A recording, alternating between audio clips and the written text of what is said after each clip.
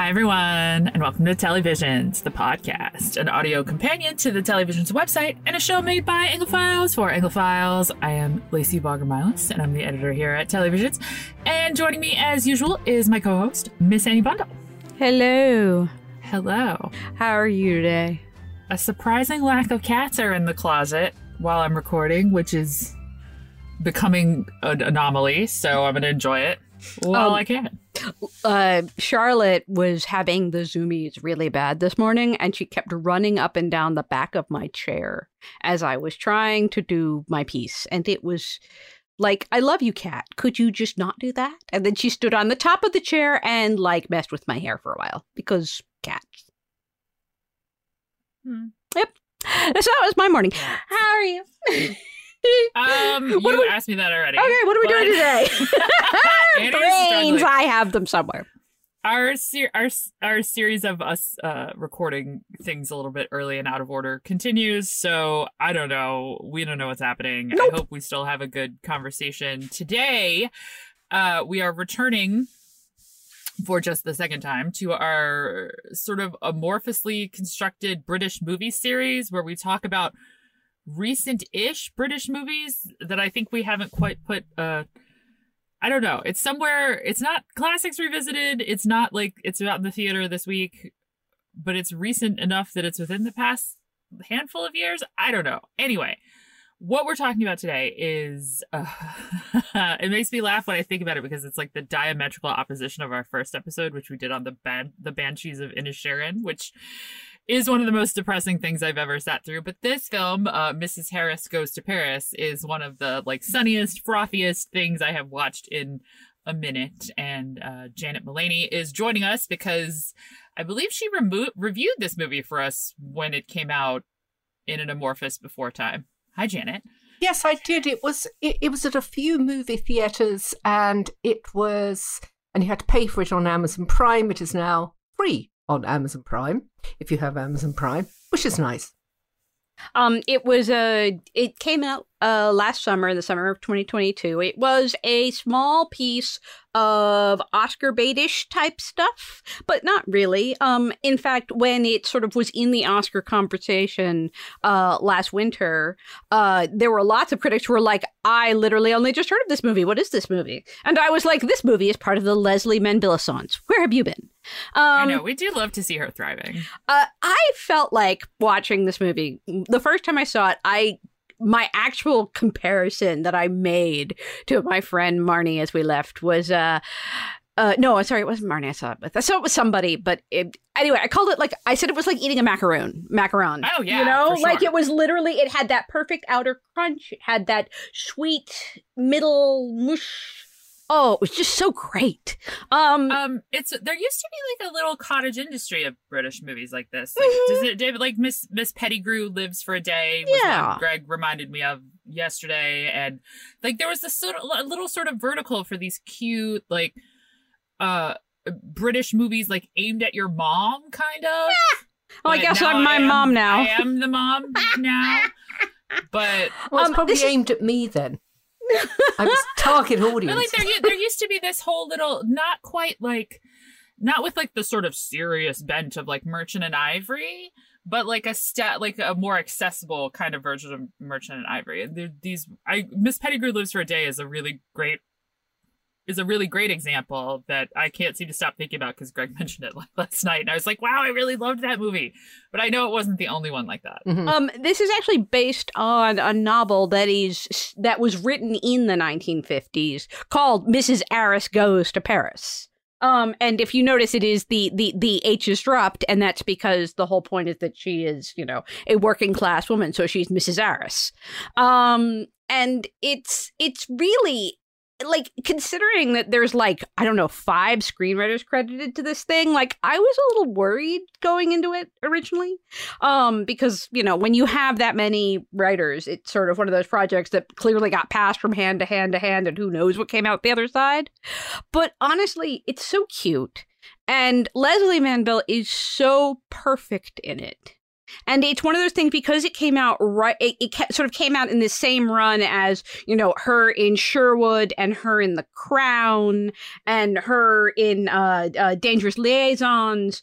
It really felt like it was sort of the flip side of all of those dramatic roles where she got to be a little bit comedic, a little bit funny, a little bit silly, a little bit, you know, just easy. It was so easy to watch.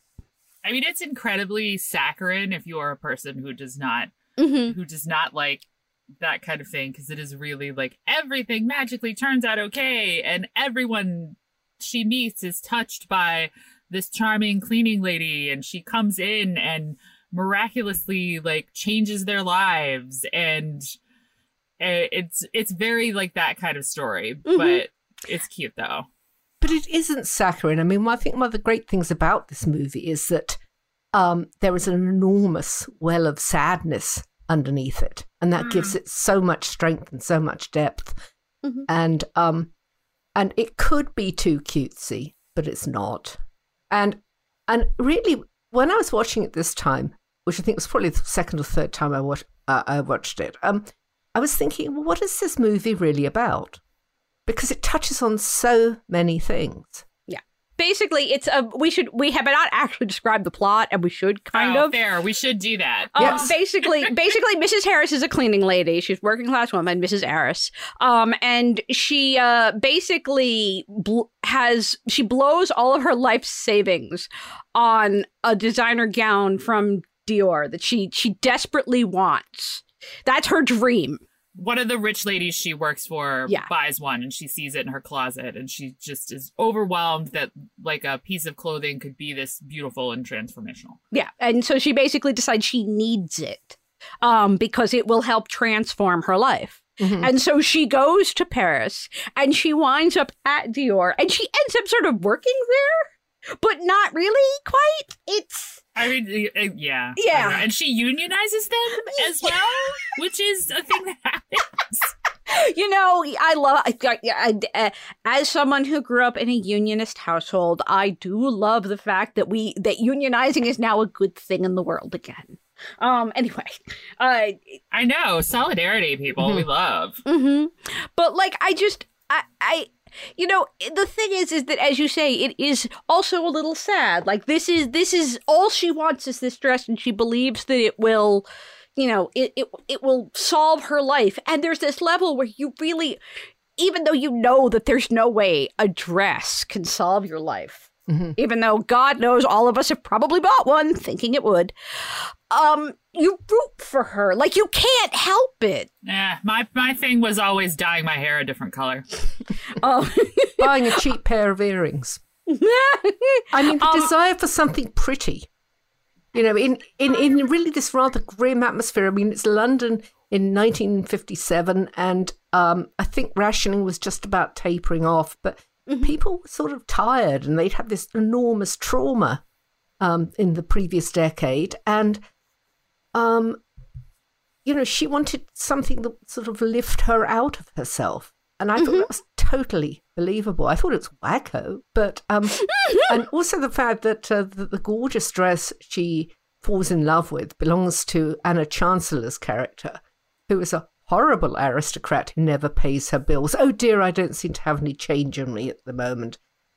And so she gets this wacko scheme, because it really is, to fly, to go abroad, and it's going to cost a lot of money, just apart from the dress. I mean, she's thinking she can do it in one day, you know, one day there and one day back.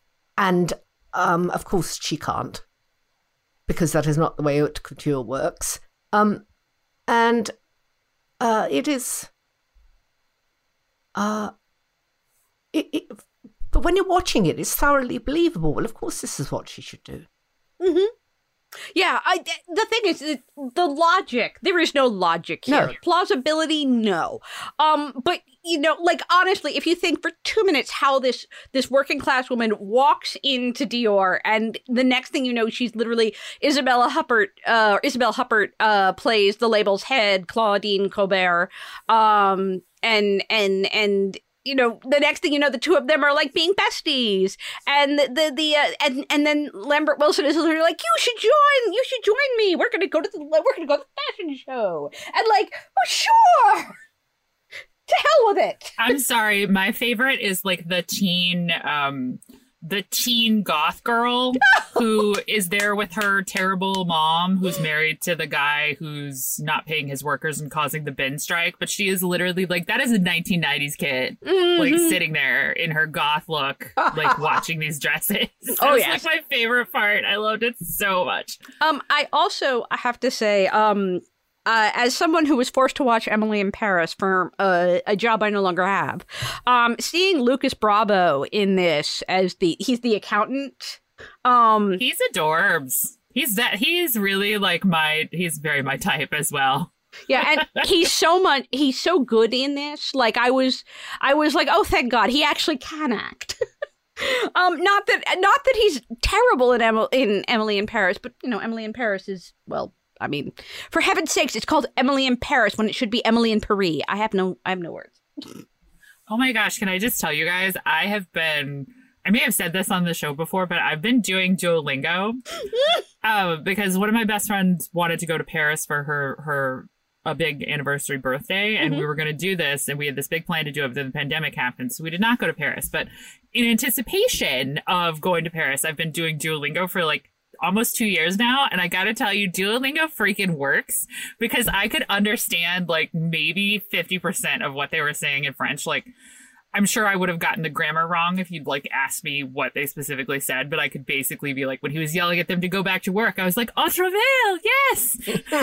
They do. I will say the French is simple enough that you can understand it. And I think that's also deliberate because, a lot of British people do have like a very base French, and there's sort of a simplistic French that a lot of British audiences understand. My Duolingo this week has been about learning to count, like where you have to start adding words to things. Like there's one word for 50 and there's one word for 60, but to say like 70, it's several words. Like if you want to say 61, it's like 3 words. And I was like, oh my God, this is like, look at this working for me. That's awesome. But yes, there is a simplisticness to the French that makes it so that if you have some kind of base, you can sort of understand it. And that's also part of the delight of it, is feeling like you understand French and feeling like, oh, I'm so smart. And like, there's so much about it that like is that's just so feel good that you can't help but grin as you're watching it and feel like it's made for you a bit. Like, I very much felt like when I sat and watched this, I very much felt like I was like, somebody just made this for me so that I could be happy for 2 hours. Yeah, I must say, I thought that the couple, the accountant, the incredibly hot accountant. Yes, that's Lucas Bravo.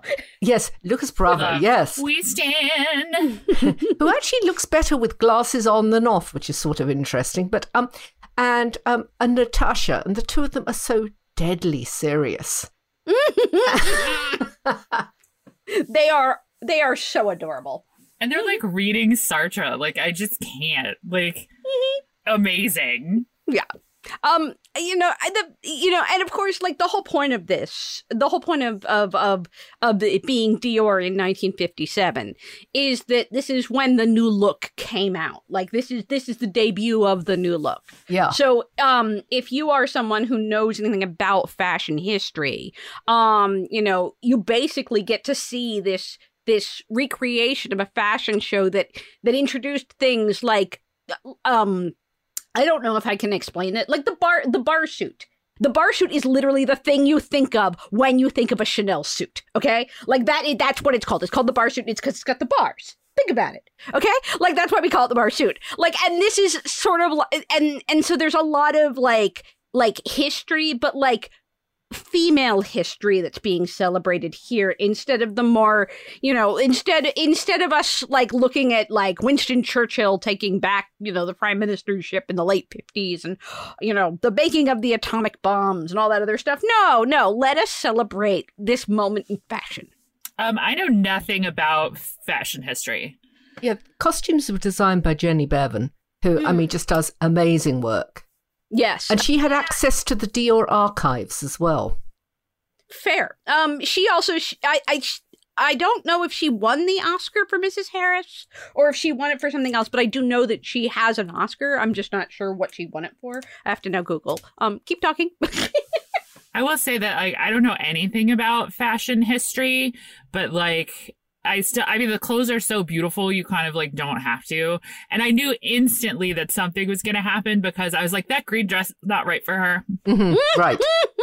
Yes, but the red dress was fabulous. That red dress is beautiful. Sorry, we gave away the ending. She got the red dress. And Jason Isaacs, which we also stan. Oh, yes. That is, spoiler alert, she ends up with Jason Isaacs, which you should end up with Jason Isaacs if you have the chance. He is adorable. She was nominated for Miss Harris Goes to Paris. This is actually her 12th nomination. She won for Cruella and A Room with the View and Mad Max, are the 3 times she's won. But she also did, now that I'm looking at this makes so much more sense. She is one of those people who did all of those big, those big Merchant and Ivories. A Room with a View, Maurice, Howard End, Remain of the Day. We should do an app on Maurice. I watched that movie in college with a bunch of my boys, and that was it's a great film. She did the 1995 Sense and Sensibility. She did Gosford Park, The King's Speech. So yeah, this is very much. I think that's also partly why, like, you think of sort of the Merchant and Ivory stuff as you watch this, because you are getting the same sort of visuals from the same designer, and that's why this feels like it's a part of it, even though it is so much more fluffy and so much less like, like people aren't standing at windows looking sad and crying at the rain. Like that doesn't happen here. I mean, it does have that sort of like I said, I love that this is just all a story about like working class solidarity and like working classes sort of, recognizing its power and being recognized by the sort of snobs that look down on them. But it does have that real kind of need to put like every working class person you meet is just really honest and good and striving and like the best possible version of themselves. It's a little like Disney movie in that way, but they're all adorable, so it's fine. I should note that if they were to ever do a sequel, there is actually Mrs. Arris Goes to New York is the second book in this series. What does she do in New York? Do we know? Does she take Jason Isaacs? I do not know. I only know that because I looked it up when the movie came out originally because I wanted to know if it was based on a book. And there was Mrs. Harris Goes to Paris, there's Mrs. Harris Goes to New York, and there's another one too. There's a couple. There's several of them. Where she goes to like really glamorous cities and like gets to experience them and has this sort of joyful experience in each one. And from like, her humble London roots, basically getting to go out and be like a working class woman who experiences the world. Oh, can we? I just want to say something more about the clothes. Yes, of course. She has very, very limited wardrobe. But it's a very well put together wardrobe. She mixes patterns. Like she has a pinafore and she wears which is floral and she wears it over another floral. And that was a big no-no for everyone for years. But she gets away with it. And so she has this sort of style of her own. She just doesn't have a great wardrobe to go along with it. And she ends up with one great dress. And I think that's amazing for her. And thank goodness she has the red dress because it fits right into the Royal Legion dance. And she looks gorgeous in it. And Archie falls in love with her and it's all great. I think he loved her before then because she took care of his dogs. Yeah, no, I have to say, like, I was of the belief that from the very beginning that I was like, oh no, she needs to end up with Archie. Oh my God, I was shipping them from their first scene. I wasn't even sure if her husband was dead. I was like, but no, she should get with Jason Isaacs. Obviously, she's supposed to get with Jason Isaacs. I mean, look at him. The other books, by the way, are Mrs. Arris Goes to Parliament and Mrs. Arris Goes to Moscow. Moscow? I know, Moscow, which would have been the Soviet Union at that point, since these books are from the 1950s. So there you go. That's there's like 4 of them. If they were to make more, not that Leslie Manville is wanting for work. Let us be clear.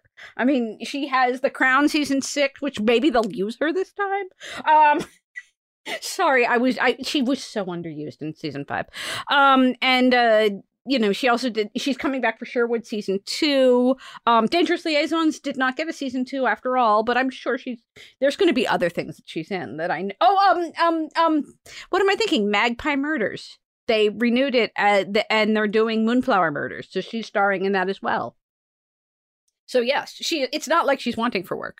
Right. But I would still totally pay to go see Mrs. Harris Goes to New York. I don't know about Parliament or Moscow. If she takes Jason Isaacs to Parliament, I'm in. Okay, there we go. I just want him to be there being like really Irishy with his dogs and his like betting book. Yes, that would be adorable. You are 100% correct. So how do we feel about the fact that these sorts of fairy tales aren't the kinds of things that come out anymore? And this is one of those holes in the movie landscape that has developed since the advent of streaming and theaters really only chasing sort of blockbusters and Oscar fare. Mm-hmm. Like, it's why we don't have rom-coms anymore either.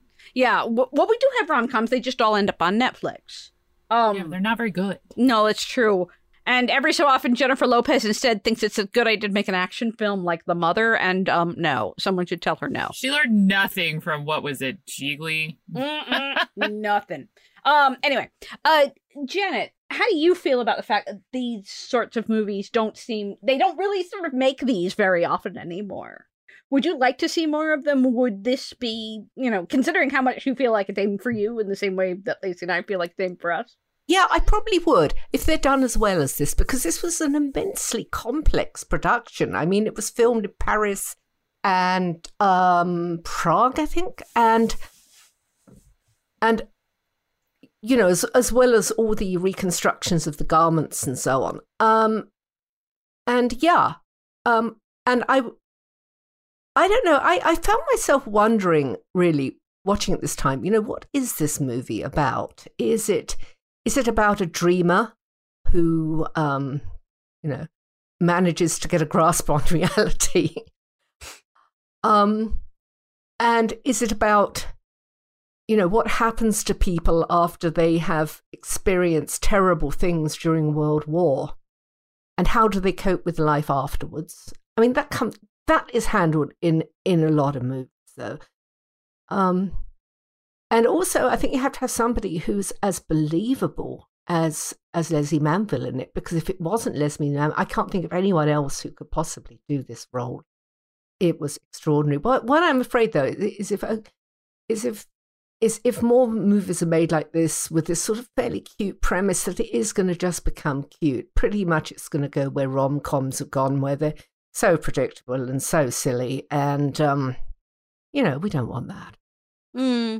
I mean, honestly, like, one of the things I think about rom-coms going away is that they came back and they felt fresh again. And I sort of think that one of the reasons why Mrs. Harris Goes to Paris felt so fresh is that we haven't had one of these in quite a long time. And that, like, I hadn't seen a movie like this in several years. And that it was really, like, just a breath of fresh air to have them come back and have this sort of, the last time I'd done a 1950s period piece that wasn't a mystery show was actually, what was the name of it? It was also based on Chanel Couture. Phantom Thread. Yes, Phantom Thread. Love that movie. Mm-hmm. Not British, but love it. Yeah, and that's another one, which Leslie Manville is in, now that you... Yes. She's Isabelle Huppert in that. Yes, she is. She's a very different kind of character, though. Like, it's not hopeful in that way. So I guess, like, but at the same time, like, that was the first thing I thought of, is that, and Phantom Thread was, like, 2016, 2017? Like, it'd been, like, 5 years, 6 years, something like that. How about the series that didn't really hold together about the Paris, I can't remember what it's called, of course. It was PBS. It was the fashion house during World War II. Oh, The Signature? No, no, it wasn't. It wasn't The Signature, but I know which one you're talking about. The Collection. The collection. That's it. The Collection was actually that was one of those. It actually was an Amazon show that then came to PBS on second run. Because it really was one of those shows where you looked at it and you're like, why isn't this on PBS? Honestly, like I liked that show a lot, but it attempted to have mystery elements to it. Because it seemed to be afraid that it couldn't just be about fashion. Like there had to be things about the characters that you were trying to figure out, even though it was very obvious that these mysteries were very convoluted and not really necessary. But it was like it didn't almost believe that a story about a fashion house was enough to be a series, if that makes sense. Mm-hmm. Whereas both Phantom Thread and Mrs. Harris, really, they're not trying to be anything more than that, and they know it's enough.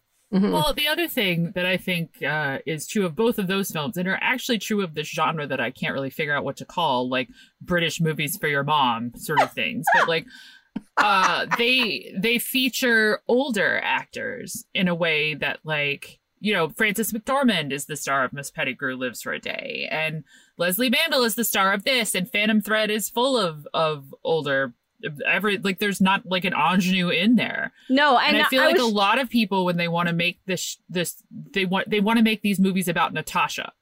They want that, like that's the character that they put in the center of these stories, as opposed to the younger sort of like, you know, discovering that fashion is dangerous or bad. It's Natasha. It's The Devil Wears Prada. It's not like it's Cruella. You know, it's not women who've like seen stuff. Yeah.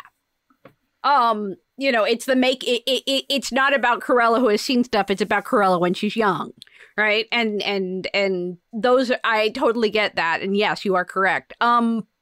You know, honestly, like the sort of, at this point, you do see some of these, like Maggie Smith did a couple of these, and After Downton, and oh yeah, like what is the hotel? The most exotic Marigold Hotel. Yeah, that's another one. That's a great movie. Yeah, you know, Dench does these. You know, these are where older female actors end up doing a lot of these kinds of films. Look, I will always stand Tea with Mussolini, which not only features Maggie Smith and Judi Dench, but also Cher. There you go. I mean, honestly, let's be real. Like, if we had an American who was going to go around playing a duchess the same way that Maggie Smith and Judi Dench do, it would be Cher. And she just really leans into being like the nouveau riche American, like Jewish lady with money. It's great. No. Since we are looking back on this as, you know, since it came out last year, are there movies coming out in this year that you are looking forward to that feel like that they are in the same vein? Or is the landscape sort of empty of this going forward? Do we need more of these to be coming out, I guess is what I'm asking. I will always watch British movies for your mom. They are targeted like a laser at me. I think there will always be British movies where they have pretty clothes and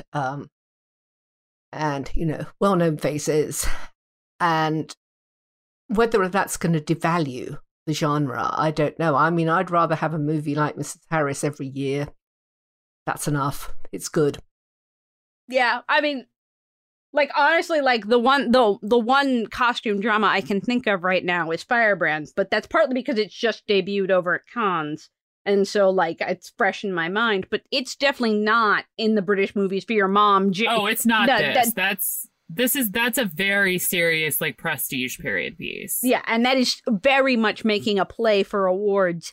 I mean, the thing is that Mrs. Harris did sort of make a play for awards, but it was sort of like, well, since we actually made it to theaters, we're supposed to give a nomination to our costume person, please. Like that was, you could sort of feel like there wasn't a seriousness about it. Like they knew no one would take them seriously, and they weren't trying to be taken seriously. If that makes sense. That they were only doing it because it was expected of them, not because they expected to get anything from it. Yeah. I also do we think in terms of Leslie Manville, do we want to see more of this kind of movie from her rather than doing these sort of, being underused in The Crown, or these sort of mysteries. Though I loved Magpie Murders. I know that is not your genre, Lacey. I liked it more than a lot of the mysteries you made me watch. That's true. But that's because honestly that one was more interesting than most. But I also would say that it's, those are the types of things that you are expected to go and do as an A-list star, because those are the sorts of things that everybody's supposed to watch. Making a Mrs. Harris is kind of chancy in a way, because you don't know if it's going to actually, read for audiences, because there's so few of them, if that makes sense. Like, this is the sort of thing that a streamer would take more of a chance on and then forget to market.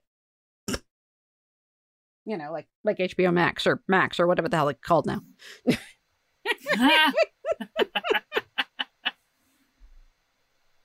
I do think that as an industry, Hollywood has kind of forgotten these sort of mid-market, just solid dramas that aren't the movies nobody sees because they're going to win Oscars, or the blockbusters everybody sees because they're part of an expanded cinematic universe. So, I mean, I think there's obviously still a space for films like this. Or there should be more films like this, not just because I like them. And I mean, they don't all have to be British movies for your mom, but this range of film, I think is a real gap in our current kind of cinematic market, if you will. I think it's all about the timing as well. I mean, I'm thinking, for instance, of Truly Madly Deeply, which is, I don't think it's streaming anywhere, which we should do sometime because it's a brilliant, brilliant movie, which came out right about the same time as the movie Ghost came out, which was also about somebody who lost a lover and then they sort of came back in some weird way, except Truly Madly Deeply was so much better. But it just sort of disappeared because it was this small British film. Real shame. So I'm really glad that Mrs. Harris is, out there on Amazon, and it is available and people can see it and it's grand. And I don't know whether Leslie Manville would do. I mean, what would you say the typical role for Leslie Manville is? I mean, she tends to play these tough women.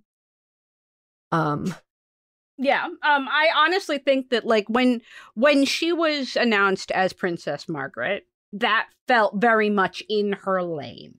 That was a classic Leslie Manville role. It's the same sort of thing that she'd played in World on Fire. It's the same sort of thing that in her Phantom Thread. Have not watched Harlots, and it shows. Yes, I will admit that I forgot that she was in Harlots.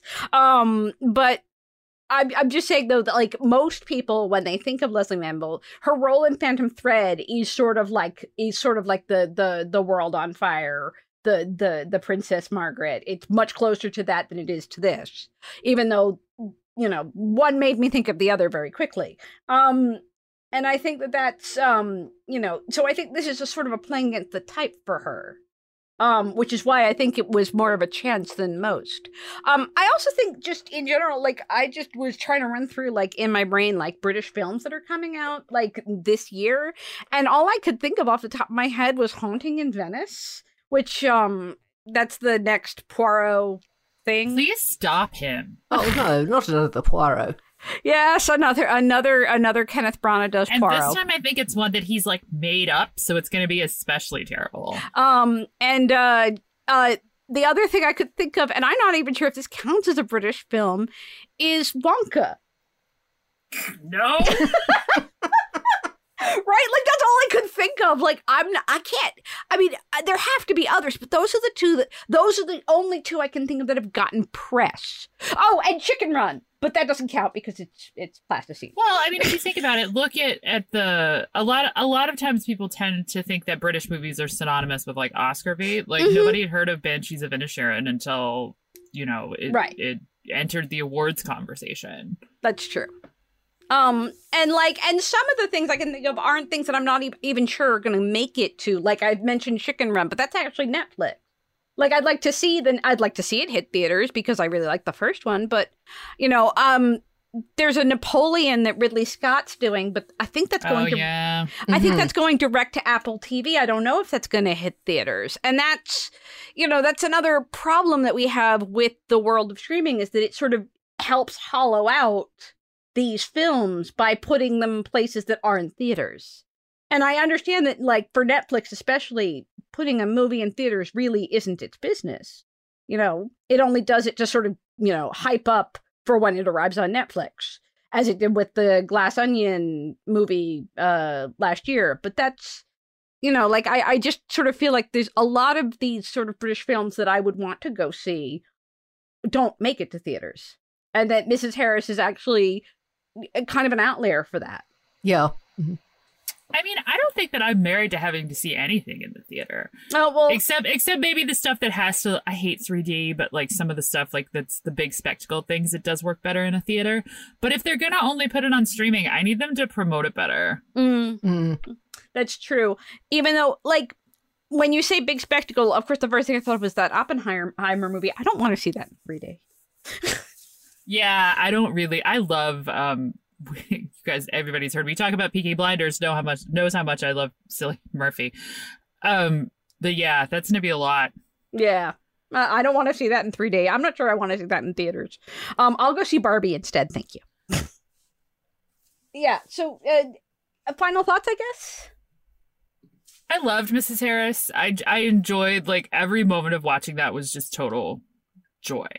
It's not especially, like, I can see why it never sort of entered the kind of larger awards conversation, because it's not the kind of movie that gets awards for that. And yes, some of the tropes are a little bit annoying. Like, wow, does literally every seamstress at the House of Dior, like, want to be her friend? That's weird. But it sort of works in the world of the movie. Mm-hmm. In the same way that, like, the head of Chanel comes over to her and I think she's about to be thrown out. And the next thing I know, like, they're besties. And I'm like, well, that's not real, but okay. Well, yeah, I mean, it's sort of strangely miraculous.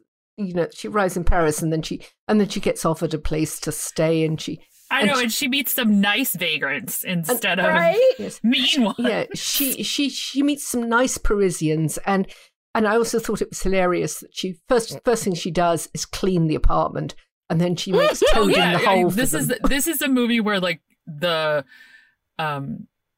there's like a word for this trope, but like she loves cleaning. Like, she's a cleaning lady who just loves to clean. Like, this is not only her job, it's like she loves tidying up other people's mess. Which is a little like, girl, want something better for yourself. She likes creating order. And she's basically a powerless person. So this is the only power she has, yes. is to clean. She's working class. Man's house. She's poor. Yeah. And let that random man clean his own house. Oh wait, do you know what we forgot? Charlotte Haywood's Stay Is Ruining Lives. Oh right! Oh, I forgot she plays the ditzy girl. Yes, that actually was one of the things that I thought was so delightful, because I'd seen her. We've all seen her in Sanditon now, and seeing her play a completely different character, I was like, oh, good. I need that girl to get way more work, and I need her to do way more comedies. I know, she's very funny. Mm-hmm. Oh, yeah. Anyway, make the men clean their own houses, Mrs. Harris. Unless they pay you. That man is very adorable, but was not paying you. It's true. And honestly, like, you had Archie at home. If you really were going to go clean anybody's house, go clean Archie's. Anyway. And his cute dogs. Mm-hmm. Do you think he rescues the greyhounds from the track? Yes, I do, actually. I thought that was sort of the point. Greyhounds don't always have happy endings. That's like the headcanon that I wrote for Archie while I was watching this, is that he probably adopted that dog Haute Couture, like, because it's clearly like a terrible at being a racing greyhound. I've just decided he adopts all of them. Yeah, that was kind of my headcanon too. So you weren't the only one who went there. I make my own fun. Sorry, with my Charlotte Haywood interjection, I stepped over everyone's final thoughts. Final thoughts, other people. I don't know if I would absolutely need, like, Mrs. Harris Goes to New York, but I would like to see more of these kinds of films.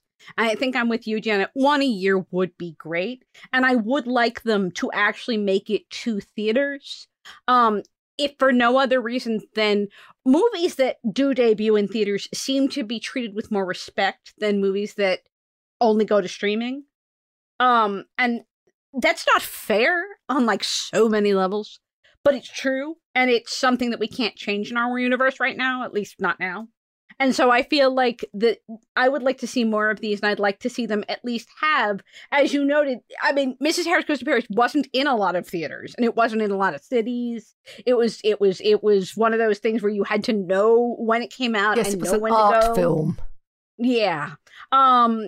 But if you didn't know, like you missed it, but I it did hit theaters, and that makes it a little more prestigious, I guess. And so I would like to see more of that. Final thoughts? It's a great movie. Go and hunt it down and watch it if you haven't. And I'm just sort of astonished by the versatility shown by everyone in this, including Leslie Manville. I mean, she could basically pull anything out of a hat, and it's quite brilliant. And I love the political undertones and overtones of it too. The fact that she she goes and invades Dior's office with all the workers, I thought was just great. And it has charm and smarts, and it has lovely dresses, and what else do you need? Right. And just everyone is the best version of themselves, except for the lady who's married to a literal garbage man. So we all win, really. That is our second episode of British Movies on Mrs. Harris Goes to Paris. And if you have a recent-ish, I'm going to say like past few years, define few, however that speaks to you, movie that we should talk about. I don't watch a lot of movies, so the odds are very good that I haven't seen it, which will be fun for me. Email us at televisions@weta.org. We're also looking for more ideas for our Classics Revisited series, which I don't remember when we're going to do the next one, but it's not too far in the future. So if you have a TV show or a classic film, which is defined as being more than a few years old, we would love to hear your ideas for that too. Same email address.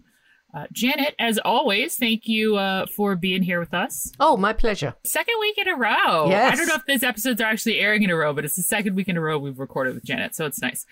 Anyway, tell the people where you live online. Well, I don't really live anywhere online at the moment. I am on Twitter, and I don't do a whole lot there. And I mean, I just don't like what's going on with Twitter at the moment, to put it mildly. I'm on Facebook. I keep saying I'm going to put up pictures of the garden, but I'd have to sort of weed a bit if I do that. But eventually there will be pictures of, grossly misshapen tomatoes and things like that, and tiny cucumbers, and sunflowers falling over. So that will all be coming. That's the summer attraction. And I write stuff for televisions. I also write occasional book reviews for the Jane Austen Society of North America. Fancy. I wonder if she knows your mom, Annie. I do believe Janet is aware of my mother. Yes, I am aware of your mother. I'm sorry. We should do a whole episode on that one day. We should have your mom on. That would be wild. No, we should not. Do you have any idea what it'd be like to get her on a mic? Anyway, Annie, to avoid talking more about your mom, tell the people where you live online. Now that you have put the nightmares of me trying to set my mother up with a microphone in my brain for me to wake up screaming from for the next few weeks. Let's see. I am at Annie Bundle basically everywhere on the internet. I am at Miss Annie Bundle on Facebook. I am at Annie Bundle on Instagram, though those are not really about my posts. Those are just cats because cats. Let's see. I am the associate editor here at Televisions, and I also freelance around the web. Let's see. I'm probably when this came out, I don't even know what I've been writing about because I have no idea when this comes out because it's weeks from now. I don't remember anything. I am a Swiss cheese brain today. I'm sorry. Just put me over with the rest of the oatmeal and let me, I don't know, settle there. And I'm going to go Rage Garden when we're done. Okay, cool. Bye. Huzzah! Yeah, I am Lacey MB on Twitter. That is LACYMB, and also literally everywhere else that allows you to have a handle, including some places that I haven't even bothered to post yet. So there's that. If you just want the site and the pod, we are on social media at Telly_Visions on Twitter and Televisions blog, all one word, on Facebook. If you like what we do, you can visit us at televisions.org to get more of it, including recaps, news, updates, reviews, listicles, and I don't know, whatever else we come up with on a given day. If you really want to like what we do, you can click on the donate button that is up top on that website and help us keep making all of this great content for your eyes and ears. In doing so, you will have the opportunity to get access to PBS Passport, which is full of early and exclusive binge opportunities of shows of all varieties, including several of the mysteries that are coming this summer and later this year, and a bunch of Walter's Choice stuff that I can't even begin to name right now. But that is our show. As I said, if you have suggestions for things you think we should cover, we are at televisions@weta.org, and we would love to hear your ideas. Happy summer. The worst part is I don't know when this episode's coming, so I don't know how to frame my standard spiel at the end. If the writer's strike is still ongoing by the time this drops, we still support the writers and think people should pay them. I'm pretty sure it's going to still be going. It's summer. Put on sunscreen. Be nice to somebody you don't know. Go outside. Soak up some vitamin D and have fun. Happy Memorial Day, which may have already not happened or already happened, depending. I don't know. What is time? I'm in a TARDIS. Anyway, I'm just going to stop now because I'm going to make an idiot of myself. But as always, we appreciate you. We thank you for listening. We hope that you are taking care of yourselves and each other, and we will see you next week.